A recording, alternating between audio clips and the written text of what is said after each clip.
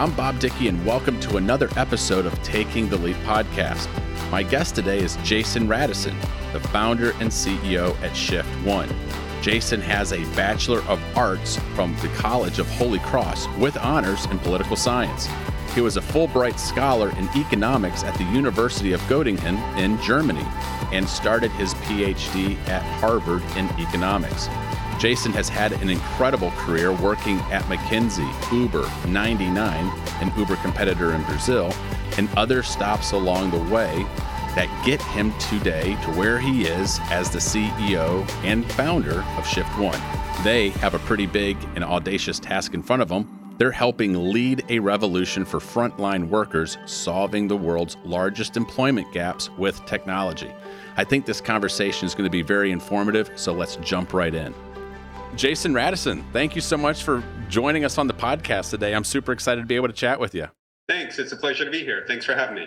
Well, I'll tell you what, I've been doing a little research on your background, and my goodness, you have quite the pedigree, educational background, a Bachelor of Arts from Holy Cross in economics, and then you've gone on, you're a Fulbright Scholar, you've done studies in Europe, and then you've started a PhD at Harvard, you've done some studies at a Stanford Graduate School of Business. And then to take all that fine education, take a look at some of the places that you've worked globally. I mean, it's been it's kind of like the gold standard. My goodness, you've worked at McKinsey, you've worked at Uber, you've worked at all sorts of tech startups, and now you find yourself as a CEO and founder of a brand new startup, ShiftOne. And I want to hear a little bit more about this because it's absolutely fascinating. It's solving the world's largest employment gaps with technology. But before we get into all of that, give me a little of your origin story. Like, who are you? How did you decide to go through all these various career pivots and leaps? And what brings you to be a passionate CEO and leader today to try to solve the world's largest employment gaps with technology? Yeah, absolutely. Well, thanks for that introduction, Robert. And I came up in probably one of the most difficult ways possible. A child of a 16-year-old single mom, and I think that experience it can go many different ways. Mm-hmm. Certainly the odds are against you, and we had a really strong work ethic, and I think fundamentally a philosophy and a family culture of putting one foot in front of the other and succeeding through hard work. And so my earliest experiences were really all about how you kind of bootstrap life and work your way through things and all kinds of adversity. And I saw my mom on that journey, working all kinds of jobs and putting herself through school, eventually through teachers college. And, in my own education, I worked all along the way to fund my own education. And for me, I think the practical experience of having a job while you're a student, while you're a high school student, while you're a college student or grad student, I think that really grounds you in sort of the practical side of education. We all, enjoy expanding our horizons in education in other ways, just the intellectual growth that comes with it. But when you have to work your way through school, it really gives you that grounding in, am I getting skills that the market needs and that eventually that will help me reach a better standard of living for myself and my family. So that really was my very, very earliest experiences. And I think it all lends itself super well to the job of startup CEO, startup founder.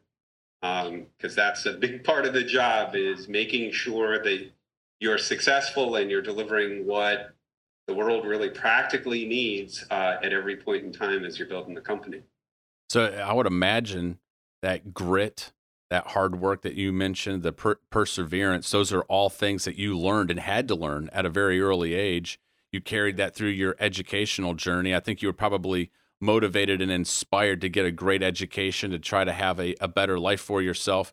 Before we pivot into maybe some of the mentoring and the coaching that you got in your professional career? Because I would imagine, having worked at McKinsey and Uber, and you were able to rub shoulders with incredible individuals, thought leaders. I'd love to hear the advice that they were giving you along the way to mold you into an entrepreneur. But even before we get there, was your mom and other people around you early in life, were they advocates for furthering education, and were they mentoring and coaching you and inspiring you to do great things in your life? I mean, I don't think that you do great things in life without a coach or a mentor, someone helping you along the way, right? Yeah, yeah, 100%, 100%. And I think it's a lot of the when you grow up. I think part of the way I grew up, it's you have this proximity to work, and sort of you develop a very different work ethic, than you might in another circumstance, because you're that close to it. And I mean, like, literally, in terms of childcare looks very different when you grow up in poverty, and when you only have a parent and no network. The network becomes the people sort of in the community. It's the neighbors upstairs in your apartment building. It's in my case, the professors at my mom's college who watched me. It's these kinds of things, or let me go to classes. So, my mom didn't have childcare. So it's these kinds of things that very, very early on, you start to understand that a big part of what adults do is they work, and you see it. You're not sequestered off in, a play group or something like that. A big part of that was my childcare. A lot of it was just being in a work environment, and seeing that, having that from a super early age, having that from 2, 3, 4 on. I was in that environment, so I thought that was natural. And for me, that I think that proximity, and there's a lot of almost too many individuals to count, that were all part of that environment in my early days, and it really truly was that community, that village that helped to raise me. Wow. And then moving on into your professional career, I mean, the various institutions that you were at, I mean, you were able to rub shoulders with, entrepreneurs, the folks at McKinsey. I mean, it is known as the benchmark. I mean, I've read multiple books on McKinsey, being able to get hired there and work there. I mean, they hire only the best of the best. I mean, going to schools like Holy Cross, and then being a Fulbright scholar, and starting a PhD at Harvard, and graduate work at Stanford School of Business. I mean, these are iconic institutions. And so what are you learning as you are progressing through the ranks educationally, there with the people that you're meeting and the entrepreneurs? I mean, I can't wait to hear your stories at Uber, because my goodness, I mean, that they've literally just transformed the global economy. Yeah, absolutely. I think the path of education, I was fortunate. I think, in particular, we had some ways, and the system worked when I was coming up. In some ways, there were opportunities that there were people in the educational system looking out for you. Mm-hmm. And I don't think this is evenly distributed. I think I was really lucky. I grew up in Massachusetts, in kind of, not Boston or Cambridge or something like that, but out in a hill town. And there were people that helped move me along. And I was in, sort of these curricula that provided mentorship. I had engineering mentors in elementary school. Wow. I had other kind of programs that the system provided for poor kids who were doing really well, and provided us extra opportunities. I don't know, if I had been, there are so many other regions of the country where that wouldn't have happened. Right. So I think that was super fortunate. That set a number of things sort of in motion. Testing really worked well for me. A lot of times when you come from a school system that doesn't have any resources, if you can get a great test result, that can help you get into institutions and really open up other doors for you. And that was really the case with me. And I have to say, Holy Cross is a very special place. It's unusual to have a school that provides that much support to kids that are coming from backgrounds like me, with that kind of quality and that kind of financial and other support. It was a great community, and that really is what kind of educationally really opened up everything for me. Mm-hmm. Well, you've certainly made the best of all the opportunities that have come your way, and I know we're going to get into why you're so passionate about your current role at ShiftOne, and it strikes me as I've done some research on what you're doing and the things that you're passionate about. I mean, your origin story as a young boy coming up, probably like as you said, maybe in poverty, very on the razor's edge, watching your mom navigate to do the best that she possibly can, working various jobs, getting education. You have a deep empathy for, I think, people in their career and people who are struggling to make ends meet. And here we are today in a changing global economy. The workforce, I mean, the economy is changing so rapidly, and people are having a hard time to upskill and stay abreast of all these various changes. And it strikes me that this great empathy that you have comes from your background, and it is really helping you and giving you insight into how to help this modern workforce, and for you to lean into this problem. 100%. Yeah, I think fundamentally, a talent is really evenly distributed throughout the world. There are talented people everywhere, all parts of society, all different countries and geographies, and it really is one of the main motivations of our company and of our mission. Mm-hmm.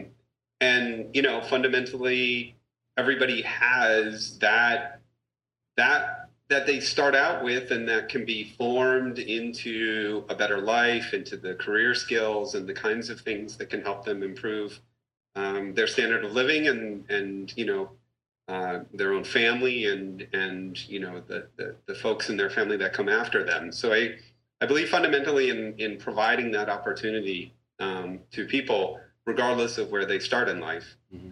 And that has been a main motivation of ShiftOne and the mission that we're on. Well, we're going through this massive transformation in the labor markets, and it feels like nobody's been able to fix it.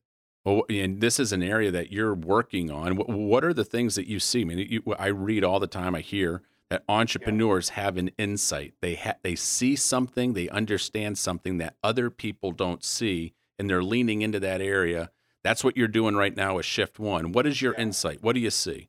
Well, fundamentally, we've got this opportunity. We've got this historic point in time where, there's just a real imbalance that we're all talking about. It's become popular conversation in the last couple of years about there not being enough frontline workers in the world, particularly in a rich country like the U.S., where we really struggle with things.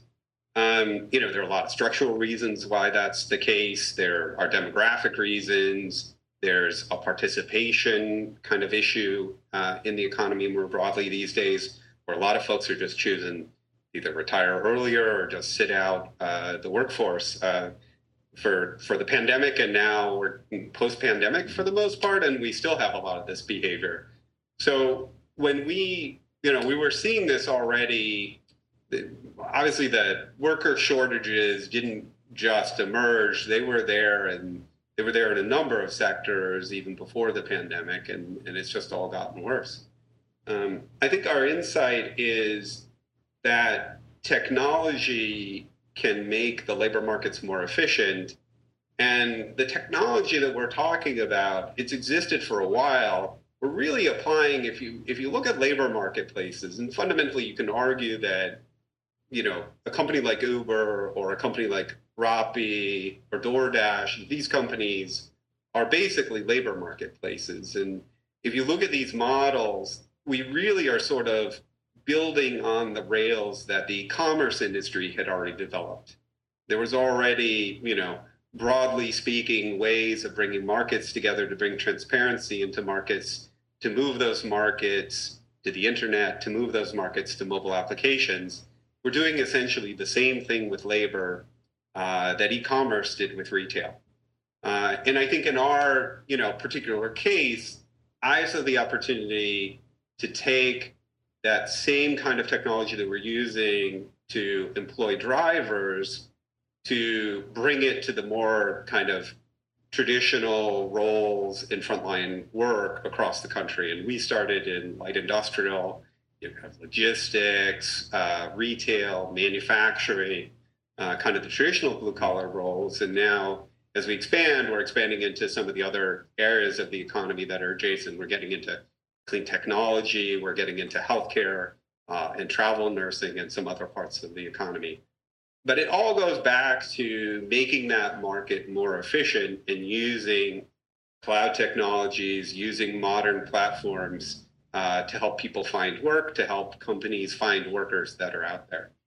Fundamentally what we're trying to do. So would you use labor market, gig economy, freelancer revolution, or do you think that all of those are interchangeable? And because I've heard you mention the labor market and the things that like DoorDash was a revolution, Uber was a revolution. These, and if I look back in history, like the various jobs, part-time jobs that were available to people 20, 30 years ago, radically different today. There's so many ways that a person can be a part of the gig revolution or be a part of the freelancer economy, and technology has really opened that up. So I just want to make sure I'm connecting those dots. Do you feel that all of those are interconnected or interchangeable? 100%. So, I mean, we make, some slight differentiations there. I think on the gig side, we think about taking a job and putting it into and letting people sign up for different parts of that job. Okay. Working a few hours here or there, working one half of the job while somebody else works a different half of the job. There are a lot of things that are possible once you have a platform in place and you have a way of really efficiently connecting workers and jobs. In our world, we've really chosen in ShiftOne to focus more on, full-time and beyond, sort of full-time or jobs that are full-time plus overtime, the kind of jobs that, can put kids through school, that can pay a mortgage, that can become a career path. And so we're more focusing on that part of the economy, and the folks that are really looking to get into a profession, start on the entry level. Maybe there's no schooling required, just a little on-the-job training, and then over time, get those degrees, get those certifications so that they can level up. It's not to say that some of these jobs can't also be broken into smaller gigs, but for the most part, what we're working in is full-time. That is a great way of helping clarify my question. You've given me some new insight here on how to distinguish between the three of those. So would examples of that full-time frontline worker, I've been on your website, it looks like it would also be like service workers, maybe in the restaurant industry. It could also be service workers in other types of trades, warehouse. What are the sectors that you feel are like, this is the sweet spot of how we're servicing employees in these particular sectors? Yeah, absolutely. We're super focused on travel, frontline skilled travel work. So travel nursing being one of the kind of the classic jobs there. Field engineers being a classic job there. These are booming parts of the economy and some of the toughest labor problems in the economy. Particularly if you look at like what's underneath it, the healthcare industry and sort of the structural things of boomers retiring. And we have, at the same time, we're struggling to have enough nurses in our economy. We've got all this booming demand for healthcare and health services. With field engineering, a lot of that is coming from clean technology and environmental concerns and sort of the switch that, different states and jurisdictions and power companies, frankly, are making the cleaner and cleaner forms of energy. Even just in the early days, as it seems that we are in a lot of those transitions, those are some of the fastest growing jobs in the country. If you look at windmill technologies, engineering jobs that support that, solar technologies, installation technicians and engineers, and even geothermal as a booming new part of the economy. So those are I would say our primary focus. On the entry level, and these can be a lot of the gateway jobs to other things. Mm-hmm. We work in manufacturing with machine operations, machine operators, the kinds of folks that keep production running, production machinery running, industrial robotics running, those kinds of technical jobs. And then on our very entry level, we go all the way down to somebody who is just coming out of high school and getting their first job in a warehouse and working their very first logistics job.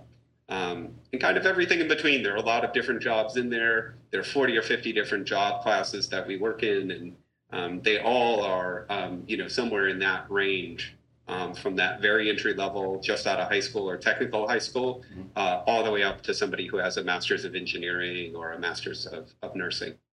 So would this be considered a dual-sided marketplace, similar to some of the things that you would have done at Uber early on? In case studies I've read about Uber is that there's these challenges. You needed to make sure that you were growing the public demand side in relation to also the supply side of vehicles or drivers. You had to grow both of those together. You were solving problems on both sides of the ledger. And with ShiftOne, what is the friction that you're removing for the employee, or the benefit you're giving them, and what's the friction that you're removing and the benefit that you're giving the business? I'm imagining there's something on both sides of that ledger, correct? Yeah, totally.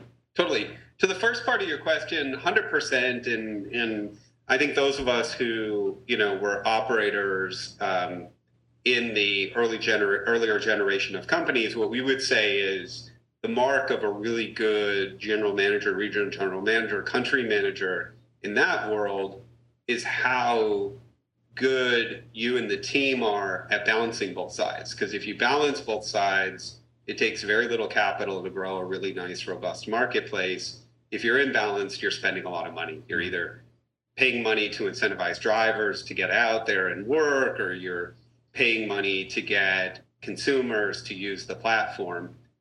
If you're balanced, it just grows, and it's beautiful. In our world, it's our demand side is very B2B. So it's a little bit different in that, we've got a sales cycle and we're working with, for the most part, big national companies who have facilities in different states and different regions.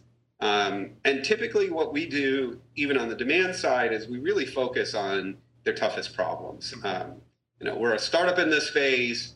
We're coming from, sort of the extreme environment of the gig economy and, some of the stuff we've been through. And so, if there's one thing that we really can sort of, differentiate on in that moment for our clients, it's finding workers when other people can't, and finding really good workers and putting together teams in ways that other people can't. So typically when we start to work with a national client, we'll focus on their factories, on their facilities, on their hospitals that have the worst possible problems, and then sort of help solve their biggest pain points. And then, we sort of move on from there to other secondary sites. So that's how we're sort of providing the balance in the marketplace. And if it's travel jobs, what's so nice about travel jobs is you're not limited to any one area, of course. You can sort of get the supply from all over the country to be able to fill those different spots of demand. So that's a little bit of our preference. Travel is even more efficient than local work.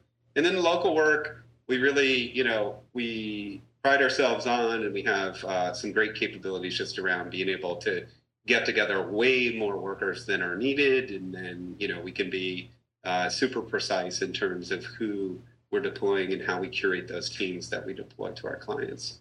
Well, this next question might be moving into the realm of politics a little bit, but I'm curious, since you're working in this space, if you have your finger on the pulse of this. As I have talked to CEOs and business owners around the country, and specifically the current labor shortages that many of them, and this is not just frontline workers in the restaurant space. I mean, we've all gone out to a restaurant and said, "Hey, we apologize, be patient with us. We don't have enough staff." We've seen these signs everywhere, and you mentioned it a little bit earlier as people are looking to fill these various important roles. But as I've been talking with these business leaders, two things that come up, that there are two hot button issues. There's individuals who say, "Bob, I can't get people to come in. I've got, whether it's in the steel industry or the restaurant industry, the agricultural industry, I have frontline workers that I desperately need. They're not there. The people have just gone home and they're not willing to actually do that job." And there's been some interesting conversations where it's been around U.S. citizens, right? We're just like, you know what? They just young kids today coming up out of high school, whatever, don't want to do those jobs, which then leads us into the next part of the conversation of, my goodness, we've closed the borders, and the United States desperately needs the immigration pipelines, not just the H-1B1 visas of tech workers in Silicon Valley, but we need the frontline workers in a whole slew of career fields that if we don't have that pipeline of talent, the United States economy doesn't function as properly. What are you noticing, and what is there advice that you would have on that? Like, what can we do for U.S. citizens, or to inspire young people into some of the trades? And what advice would you have for politicians who are in D.C. making decisions on the needs of American businesses and our immigration? Yeah, 100%. And I think everybody kind of comes down where they come down in terms of spending and how much government program work we could do to incentivize different parts of that question, of that solution. What I would say is we are definitely seeing declining workforce participation, particularly in younger folks who should be filling those entry-level jobs. There are some opportunities around that, including bringing older folks back into the workforce and bringing them into some of those jobs, and making those jobs the kind of jobs that they would want to have. We see, we work with clients all the time on wages and job conditions. I would say, approaching 100% of our deployments have some degree of wage adjustment, some degree of sort of workplace modifications and things, schedule modifications. And it really puts us in a great position to be able to provide the client that kind of guidance. We're at 80% filled on second shift. If we, could pull these 2 or 3 different levers, we have another 50 candidates off to the side that we think would be interested in this work we could bring in to do this job. So, I think it's part of it is just there's some worker levers, and then I think a big part of the change really is on the employer side and sort of evaluating the market. And we get, I think people just have the momentum that they had, and a lot of these decisions were made before the pandemic, where the job is what it is, it has the hours that it has, and oftentimes it's just small modifications you got to make, and then it becomes attractive to a whole lot more folks. I think that's part of it. I think we're in a unique position to be able to provide for workers who are kind of on the fence and entry level. We're able to provide them more of a prospect of a career ladder and career development that is a little bit more enticing than if I'm just going to go get a warehouse job for a couple months.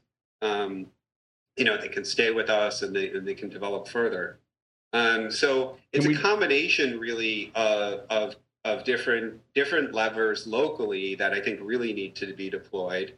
And then some of the things that are a little bit more out of the box, we're getting into relocation programs.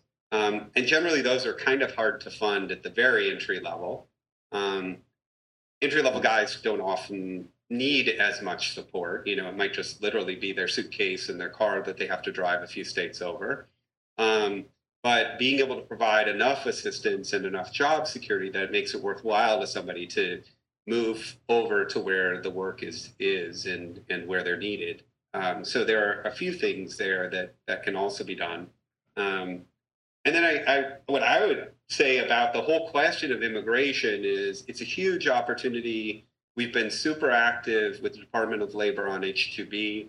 And in particular, we do the same kind of work in Latin America, in Colombia, in Peru, and we've been doing a little bit of work in Mexico in that challenging environment. And what I can say about those markets is they still have high unemployment. And you've got a lot of folks who would be thrilled to have the opportunity to work in the U.S.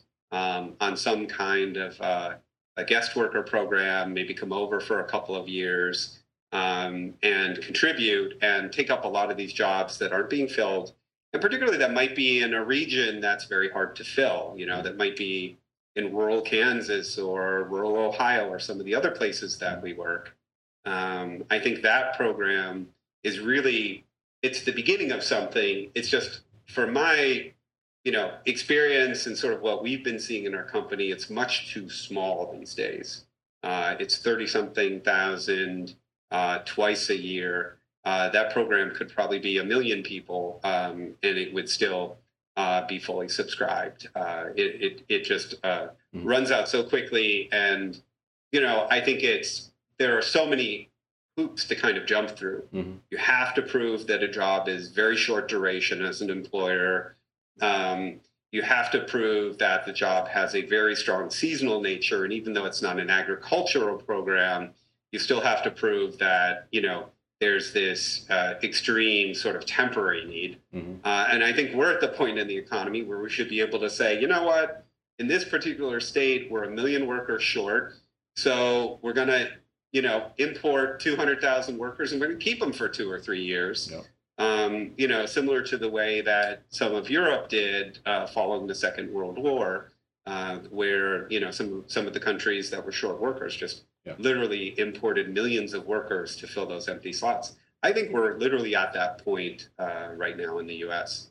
I'd love to see the H-2B program expanded to be much more broad in scope. Mm. I think it would help the economy tremendously. Yeah, I do as well. A moment ago, you mentioned that people who are engaging with you, one of the benefits is that they're looking at the engagement with ShiftOne as a way in which they could have a longer term relationship or maybe a career. And I'd like to double click on that thought process. Let's use pretend a large Amazon warehouse in Kansas is putting job applications out there. So a person could just I'm going to apply and go directly to Amazon, or I could apply, have a partnership through ShiftOne. What's the difference? How are you? I'm assuming that you're giving them some skills, some training, and a relationship with you is providing them a better opportunity for career progression and career. Help explain a little bit of that. Yeah, 100%. So what I would say about logistics is, it is an area of our economy that doesn't have a lot of rungs on the ladder. It has a tremendous entry level. It's a great first job for a lot of folks. Just get the skills of going to work and working a full schedule and earning a paycheck and paying taxes and going through kind of all the normal early career experiences, but there aren't a lot of places you can go from there. It takes a while to get up to a leadership position. It has a limited number of machine operation roles. You can learn to drive a forklift. You can go a bit on that path. It in that sense, the logistics industry isn't the quickest way to sort of advance in your career. nor kind of like the most sure way of advancing in your career. And so what we're able to offer is, an entry level wherever, but then also opportunities to switch industries, to switch verticals, and to find some spots that have more rungs on the ladder. And I would highlight there, particularly manufacturing. We've been going through, we're now a couple decades into sort of the evolution of e-commerce. We've got a lot of logistics related to that. We're doing less manufacturing at home than we have, historically. So there's less manufacturing opportunity than there used to be. But even that said, the typical manufacturing environment has so many more rungs on the ladder than a logistics environment. And so for that reason, we naturally offer services to both types of clients, and for our workers, we're able to sort of swing them in and out of different opportunities in both of those verticals. Those are two verticals really, really closely aligned, and really a spot where we see that happen all the time. We bring somebody from an entry-level logistics role as maybe a packing shipments, or maybe doing receiving and things like that, into a machine operation role with more responsibility and more technical needs and skill building on the manufacturing side. And then we're even able to bring them back over into logistics, maybe in a supervisory role and some other things. So it's just, it's like anything else, in career pathing, the more opportunities you have to develop skills and deep skills, the better off the outcomes are going to be. And that's really what we're seeing. Oh, it's brilliant. I love the way that you're tackling that problem, because if I'm a manager at, let's say, Amazon, I'm really not concerned about career progression for a whole bunch of people. I've got jobs in the warehouse. I need it done. I need packages going through. That is my main concern. And so it's like, hey, and there's a lot of people in the economy like, I desperately need to pay my bills. I need to make ends meet this month. And they'll sign up for that role. But once they're there, it's one and done. You're kind of stuck. Working and partnering with you on the other side, you're like, hey, I want to be able to help you get that role. But I also have a longer time horizon, and I know of all these other needs out here in society. And when you're ready to pivot, when you're ready to upskill, I can help you move to another spot where you can have career progression. I would imagine that's probably something your mom was looking for early on in her career. And had ShiftOne been there when your mom was coming up through the system, that her pathway and progression would have been easier. I know that in the conversations that we've had prior to this, in the email exchanges, one of the things that you're passionate about is upskilling, right? So with automation and everything that's happening right now, we're seeing a lot of frontline work. We're seeing automation in restaurants. There's going to be, as Mark Andreessen has famously said, software's eating the world, right? So there's going to be a lot of job destruction with automation. What should people be doing right now to upskill? Why are you passionate about it? And where are there areas of opportunity? That's 100%. And I think, that's, going to be, I think when we look back on this period 20, 30 years from now, we're going to see not only a real increase in automation, but we're going to see an evolution in the front line in a way we haven't seen, previously. And that for me is these jobs, as they get automated away, and we see it in our client sites all the time, a manual line where you have 20 guys who are taking parts off of machines and putting them into boxes. Those are some of the first things that get automated away, right? You have a large number of people doing an unskilled task. And they get automated away, and then there's a sophisticated piece of machinery there, and you still need 3 guys, one in each shift, to run that machine, to troubleshoot that machine, to optimize that machine and its output. And that's the story that's unfolding here. Is those really entry level jobs, they're still going to be there. They're going to be 2 or 3 skill levels higher. They're going to be at least semi-skilled, if not skilled. They're going to have higher requirements, and they're going to pay a lot better. And so, that's where we're headed. And that's why I think it's just where we need to be as a company. We can't sort of build a company around unskilled work. The unskilled work is really just an on-ramp. It's a first rung of the ladder for our guys. And as our workforce progresses, really our job is to get them into those higher skills as soon as possible, get them into those skilled machine roles, machine operation roles, get them into engineering roles, get them into healthcare roles, if that's their passion. That's brilliant. Are there things that you would be recommending for members, in those entry level jobs right now to be doing it with Coursera, edX? I mean, there's so many different places you can go right now to start learning a little bit about whether it's computer languaging or computer programming or various skills. Are there things that people can be doing to be like, I know I'm going to want to progress. I know I want to get out of my particular line of work, and I want to start stretching my mind, start exercising my mind a little bit to understand where this economy is going. 100%. Short term, it's taking a look at the machines that are around you and some of the automated processes that are around you, and taking an interest and expressing that curiosity in terms of how the plant or how the operation is running. Those are the kinds of thoughts, and if you're seeking those opportunities, those are the kinds of roles that can immediately give you a big bump up. It could be for somebody who's packing boxes. It could literally be learning to drive the forklift on that particular line. A little bit more medium long term, it's definitely getting that associate or bachelor's degree. And the associate's degrees, that we're seeing, I mean, definitely on anything on mechanical and electrical, anything on healthcare or nursing. Those are the slots. Those are the opportunities of the next 20 years in our economy. Those are really those entry-level jobs of the future, getting yourself to that point.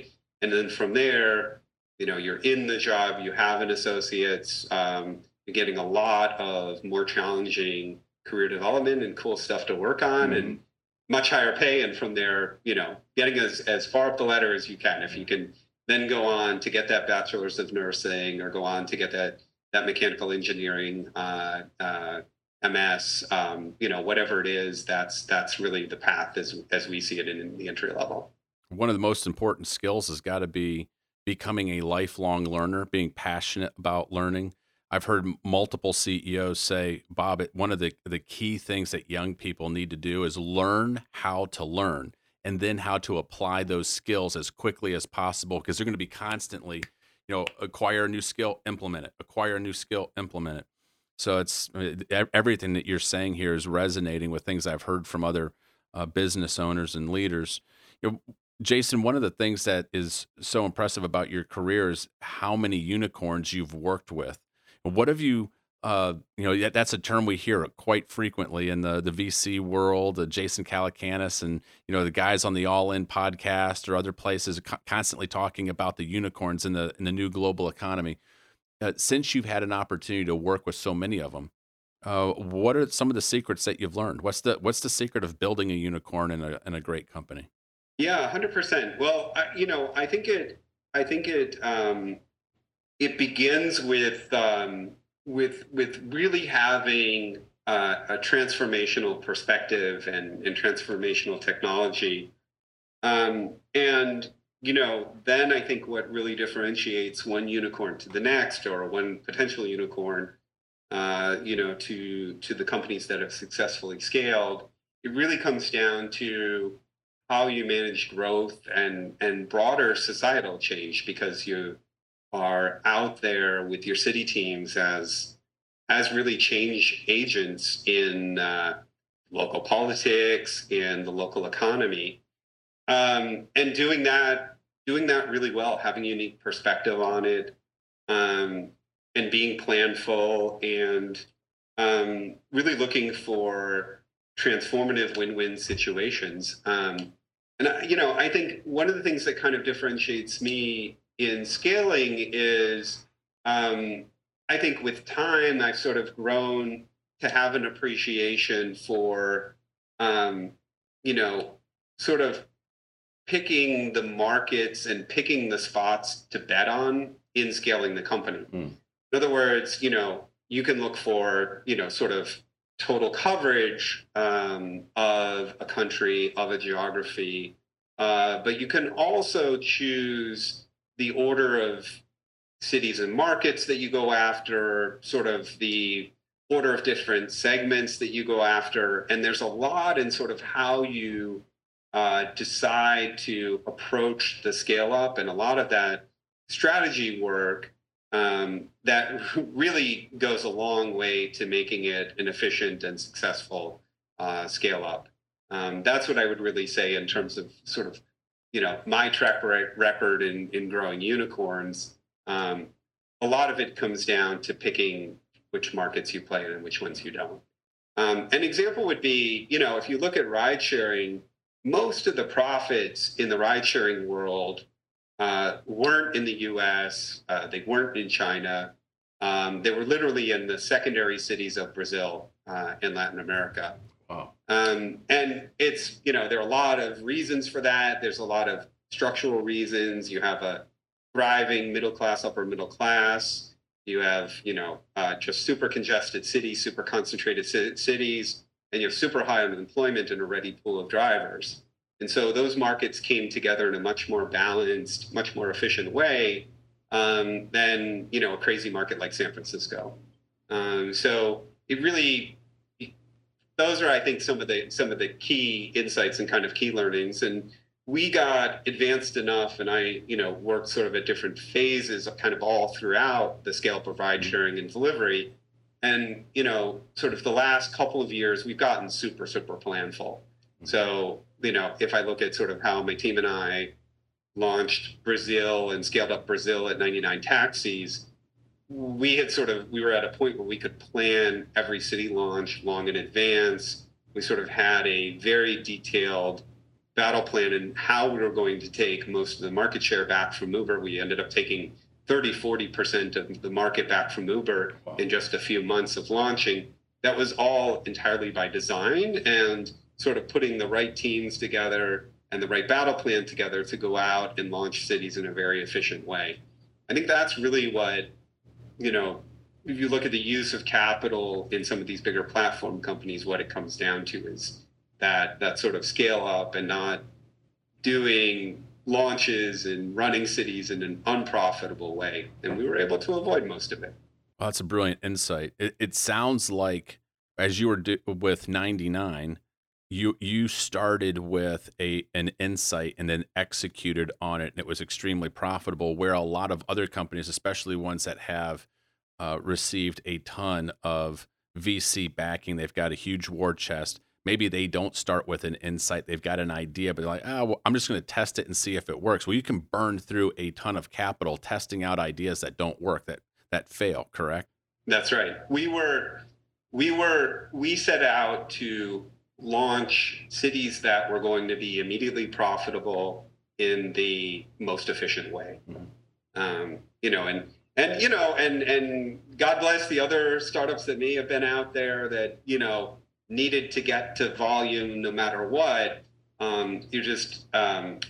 It's really tough. And I think the challenge of doing a scale up where there isn't a clear path to profitability is you get eventually to that, down cycle in capital, that challenging fundraise. You get to whatever point where the bill finally comes and you haven't yet figured out how you're going to get to profitability and a sustainable model. And I think that's really, if you look at most of the backlash and sort of, some of the negative experiences around unicorns and some of the platform companies, that's the situation that they got themselves into.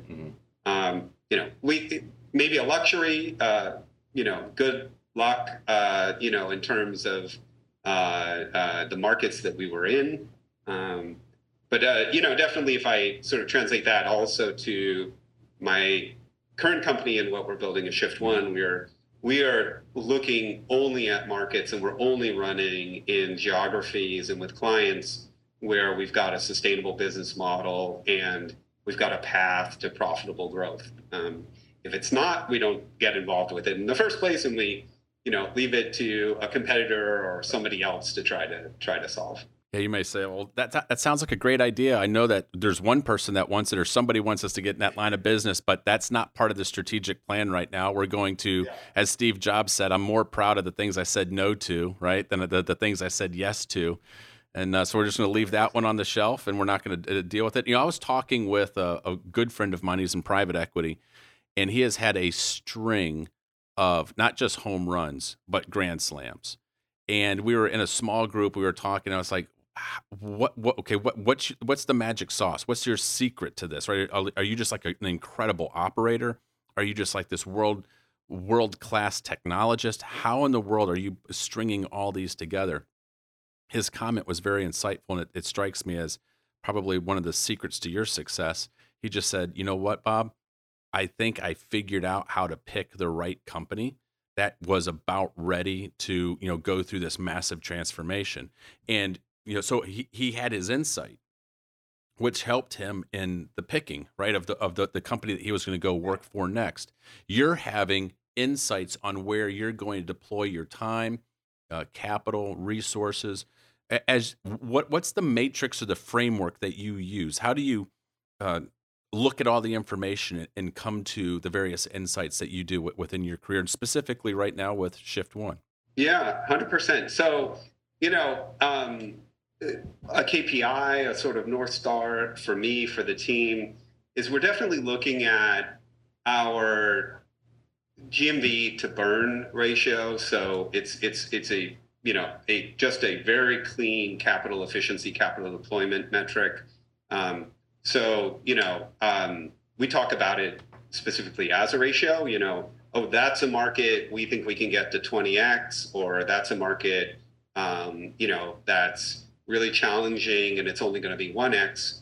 Meaning, right, for $1 million invested, I get $1 million of recurring GMV.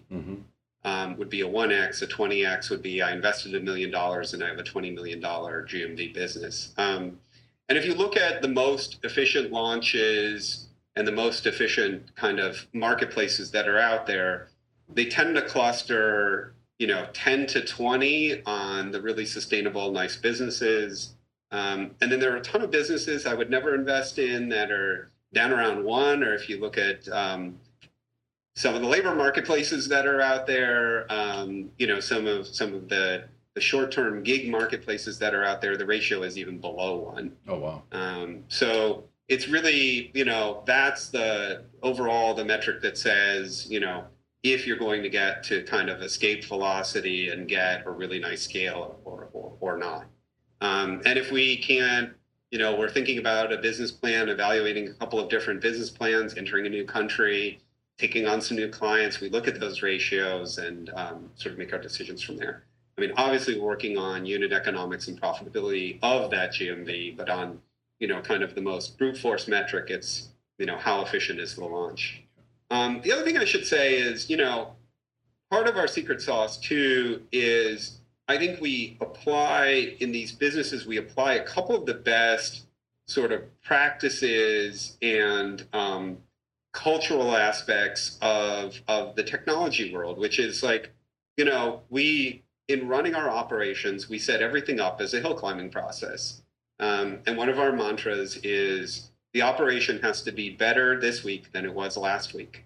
And a lot of that is, sort of open end in the early days of an operation. We're starting it out. We're not really sure about these different parameters. We're testing some different things.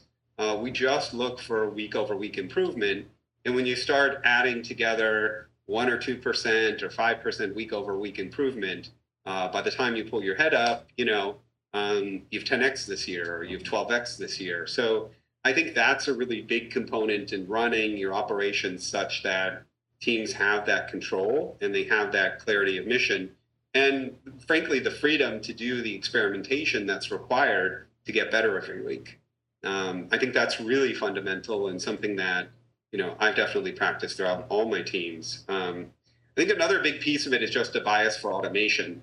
And anything that, is a process that gets done a couple of times, we ask ourselves internally, what are we doing to automate it? What's the most efficient way to get this back office process off a bunch of people's plates so that they can go work on a higher value activity. And so there's kind of this natural progression as we're scaling the business to just keep on automating things internally and in terms of our platform as we're rolling it out. I love it. Do you guys employ Agile in your building, and you have like scrums and things along those lines? Those the scrum cycles. Yep, 100%. And I think, I'm probably not unique in this, but definitely in my companies, we align the processes between the business and technology teams so that they're on the same calendar, the same cadence. So if the tech team is running, weekly Scrum, bi-weekly Scrum, then we run weekly or bi-weekly Scrum on the business side. And it just helps with product releases, with market entries, with field engineering tasks, with all of the kinds of things, that otherwise would lead to communication issues and just challenging, just frankly overhead to try to coordinate everybody. So that alignment in terms of process and methodology is fundamental for us. And then we tend to use the same tools. Whatever our ticketing, task management tool is in engineering, we use it also on the business side, so that everybody is kind of has the transparency of everything that's going on inside the company and, is speaking kind of the same tool language and is able to kind of asynchronously keep track of stuff, right? I can just watch a bunch of engineering tasks. If I work in customer service, I don't actually need to go to meetings to find out developments. I can just watch the engineers completing them, or vice versa. If I'm an engineer working on a particular deployment and a particular client, I can just watch, the business completing some of those tasks. So I think those things are really important. They're more foundational. They're more, kind of hygiene items, but I think super important in terms of being able to run a really efficient and fast organization. Well, there's a lot of talk today about what is going on in Silicon Valley. Mark Benioff just released a memo, I think that was leaked to the public and has been met with a lot of fanfare, where he's trying to get people to come back to Salesforce. You've got Twitter. Elon Musk has laid off a lot of folks and trying to bring people back into the headquarters. And, coming out of the post-COVID world, there's a lot of workers who want to continue to work remotely. You've got CEOs that are wanting to bring people back into a more of a corporate environment to have more hands-on, more culture building. It's a pretty interesting wrestling match at the moment. It strikes me as I'm listening to you talk that you've probably got a pretty diverse and remote workforce all over the place. I know I do, and I'm a different style company than what you're currently running. But give me some ideas of what are the things that you are employing, strategies that you have to continue to build culture, to have people, connected, to build this esprit de corps with a remotely separated workforce. Well, a big part. Thanks for the question, and I think it gets kind of right to what's going on in our society today. A big part of when we were starting out a few years ago, just prior to the pandemic, launching this company, we would have, if you had polled the team, we would have said one of the key early differentiators was our culture on the ground. And if you look at Uber and, for all the press and, all of the headlines, one of the real bright spots in Uber was the ground culture, was the operations teams, was the field operations teams, some of the most dedicated, some of the most ethical and straight up folks that wanted to change the world that I've ever had the privilege of working with. And we had that kind of culture where if somebody needed help, they had a plane load of help and all kinds of folks just trying to jump in. And, right down to, our day-to-day and our dynamics in the office. And, if we needed to show up at 4 a.m., we showed up at 4 a.m. and we did a great job with it. That was the early culture of our company. And we were doing our first deployments in light industrial, and we would show up and people were like, wow, your teams come in and everybody has their head high and everybody is proud and humble and doing a good job. And what was kind of so jarring in the early days of the pandemic was like, oh my God, how are we going to do that? And sort of get that right esprit de corps together, get that right early team culture at each of our deployments so that our clients really get to feel that, and so that our workforce has, that kind of motivation and job satisfaction. We've been able to do it. We have off the charts job satisfaction, and we have great ratings if sort of been following that kind of stuff. But it's been a lot more difficult just holding everything together. And I think, thank God we're not commuting, because we need all that extra time to have all kinds of extra contact with our workers and with our professionals that are in different parts of the country. Those are the extra Zoom calls, those are the extra phone calls. And that's really what we're using that time for. Oh, that's great. For the kind of core engineering team, the core operations team, us folks that are very experienced in startups and things, we're used to kind of working by phone at all hours, and so for us there wasn't a big change, but it's really on that front line where it is just a very different world. Yeah. We think eventually, not to get too science fiction-y, but I think there's a world where part of our machine operation and our field engineering workforce becomes more remote, because frankly the machines are then better instrumented, with a little bit of AR technology. There's more of that kind of capability where you can see just kind of right around the corner where we might be doing a lot of machine operation in that modality. And I think, we're thinking about it with our platform. We're not specifically building product in that direction yet, but it's kind of a natural extension of where we are right now to be able to open up those jobs to folks. That's awesome. Yeah, it's such an interesting time for us to be living. You take a look at, historically how the world changed at these various inflection points, and I would say work, right? Work and then life. And there's no doubt that we're living through that right now. The inflection points of AI. I mean, every morning I wake up and I'm hearing something new. I mean, the last few days it's been Chat GPT that's been all over the media, and how that automation is going to change everything. And I think the way in which we work, the way in which we live is changing. That there's no way of going back to pre-COVID. The genie is out of the bottle, and there's a certain demographic of people, and a certain demographic of job that it's going to go remote. And I'm listening to more and more CEOs and business leaders say, "Look, yeah, here's my, this is what we're doing, and it works for us." And so it's just such an interesting time for us to be living and to be creating and to be remaking the world all around us. I love it. Yeah, 100%. Well, one of the things that I've been asking people, I want to make sure that folks know how to get in touch with you and follow you on Twitter and any of the socials, and how they can go out there and keep track of what's going on with ShiftOne. So let's make sure that we give them all of those things. And of course, they will be in the show notes. But final two questions for you. What are some of the great books that you have read in your career that have just been really great resources for you, helped you along in your career? Is there anything that you would recommend young people who are starting their career, maybe mid-career professionals that are pivoting and taking, leaps like you have done in your career? What great resources would you recommend? Yeah, 100%. I think there's so many great books out there. I think Jeffrey Moore's Crossing the Chasm is important for anybody in technology or anybody thinking about getting into technology.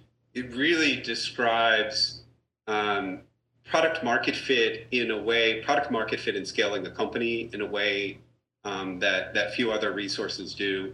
And it really doesn't matter if you're a marketer, a salesperson, a potential founder, an engineer. That's a great resource. I think on, capital management, and capital is a piece of this. We all, have to manage capital as entrepreneurs. Probably the McKinsey book, Valuation, is one that's kind of, it's a perennial favorite. However, a lot of folks starting out haven't read it, haven't really gotten into it, and I think it's one of the places where I look. I was coming more from a math background. It's a book that gives you deep insight into really the mechanics underneath accounting and underneath corporate finance, and under a bunch of macro, micro, company level financial topics, and it gives you really a tool set for being able to analyze any company at any stage. I think there are the Bell books, which are Professor Bell at Harvard, two books. One is called Decision Making Under Certainty. The other one is called Decision Making Under Uncertainty. Oh wow! Those are two classics that never grow old, and they have a bunch of case studies and problems that folks can work through. They lend themselves also really to folks with an autodidactic tendency out there that might want to get into that and learn some skills around that. And they just teach you, I think, just some high-level frameworks for thinking about business problems. This is one where best chance we're going to have an educated guess, and here's the math under that educated guess. Okay. Or, this is actually one where it's a linear programming problem, and we're going to know the exact answer, and here are the steps. And kind of the algorithm to get to the exact answer. Okay. Those are a couple of great ones that I'd mention also. My personal reading these days is a little bit more varied. I really like fiction. So, I think Cormac McCarthy and his two new books are kind of where I am right now. Nice. All right. Those are the ones on my nightstand, and I'm really enjoying. I'm in the first one, The Passenger, Okay. which is sort of the story of a mathematician brother, and the other book is called Stella Maris, and that's the story of his sister. Okay. And those are two that have come out. And I think what just recently, and what's so interesting about him, of course, is Cormac McCarthy is now 89 years old. I think you're right. Very differently. It's interesting to see his transformation throughout his career and sort of at this age and how he's thinking about problems, and to see his style change and sort of his approach to fiction change quite a bit in these last years. And I think it's been more than a decade, I think 15 or 16 years since his last book. So it's a real contrast to his previous writing. I can't wait to get those. You've given me a couple books here that I don't have in my library, so I'm super excited about this. Yeah, I always love it when someone's giving me some new material. So this is great. Do you find that reading fiction at night before you go to bed, it just helps you kind of get off the topic of business? And I've had a number of leaders here recently that have said, yeah, I'm kind of reading this fiction book or that fiction book. A lot of times it's in the evening. For me, I find that my mind, I will just grind on stuff unless I can figure out a way to kind of like deprogram it and say, okay, I need to like decompress and think about something else to allow my mind to come down and finally get to a state of good sleep. Yeah. Whatever works for everybody. I think, for anybody, I think everybody's a little bit different in that regard. For me, I'm super interested in the human condition, and I think all of the things that fiction opens up to you. And it's just, to state the obvious, right? The possibilities in fiction are endless. The possibilities in nonfiction are constrained to our current understanding of the world. Anything can happen in fiction, and it allows authors to set up just very interesting perspectives on human relations and human psychology. So for that reason, I get interested in the topic, and when the time comes to sleep, I'm able to sort of close the day with those thoughts, so it doesn't interrupt my sleep at all. That's great.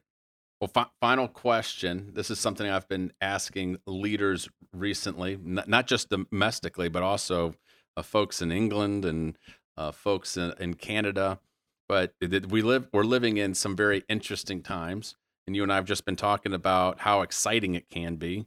But it's also, it can be concerning. There can be times of anxiety for people as we're navigating changes in the economy, and then there's the wars and unsettling things happening in Ukraine, things that are happening in the South China Sea. You've got, domestic issues that can keep people up late at night. Imagine that you are the American president and you are about ready to give a State of the Union address to the American people. What would you say? I think it's a great question, and if you look at where my answer or my challenge and solution, to the extent I could, to the American people would be, I think we're at this point in the technology cycle where we haven't had major, large-scale technological breakthroughs in quite some time. We're still primarily living in, a number, if you look at the big technology companies that are out there, the large employers, they're 20 or 30 years old.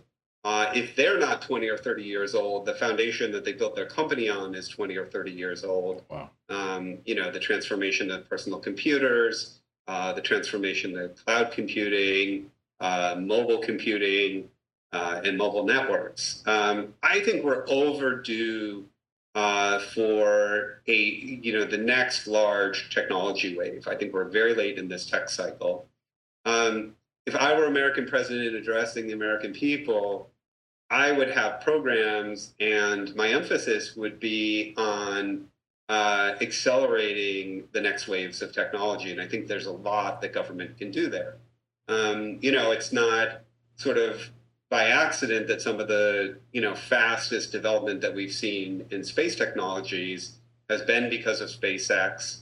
And, I think the approach and the lens there is very informative, because if you look, or at least my reading of sort of how Elon Musk has approached the problem, he said, fundamentally, we got to get the unit economics to a place where they work. Mm-hmm. So we need reusable rockets, and we need to get to super high volume.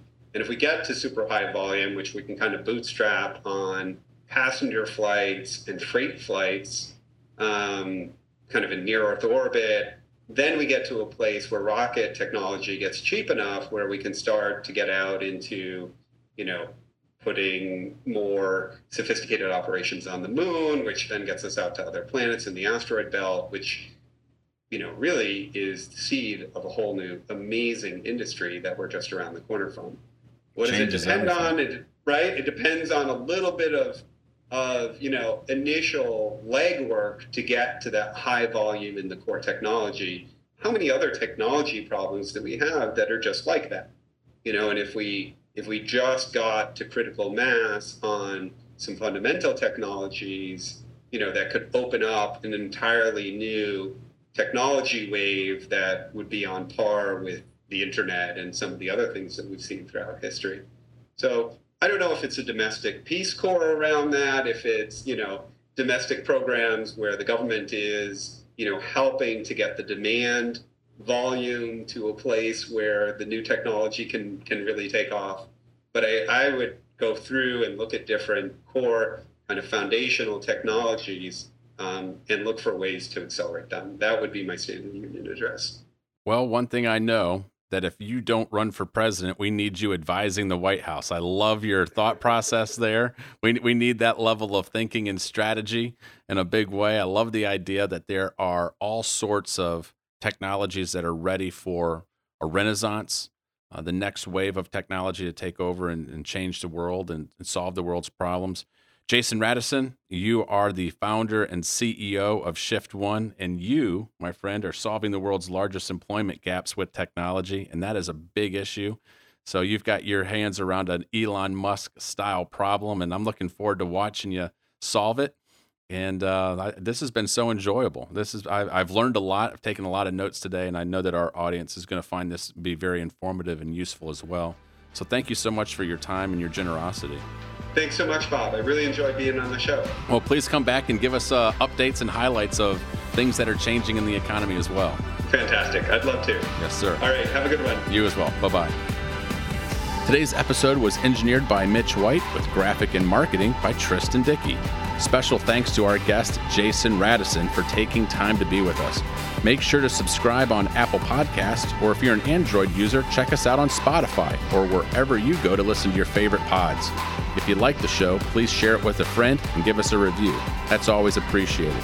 Thank you for spending time with us today, and we will be back next week with more.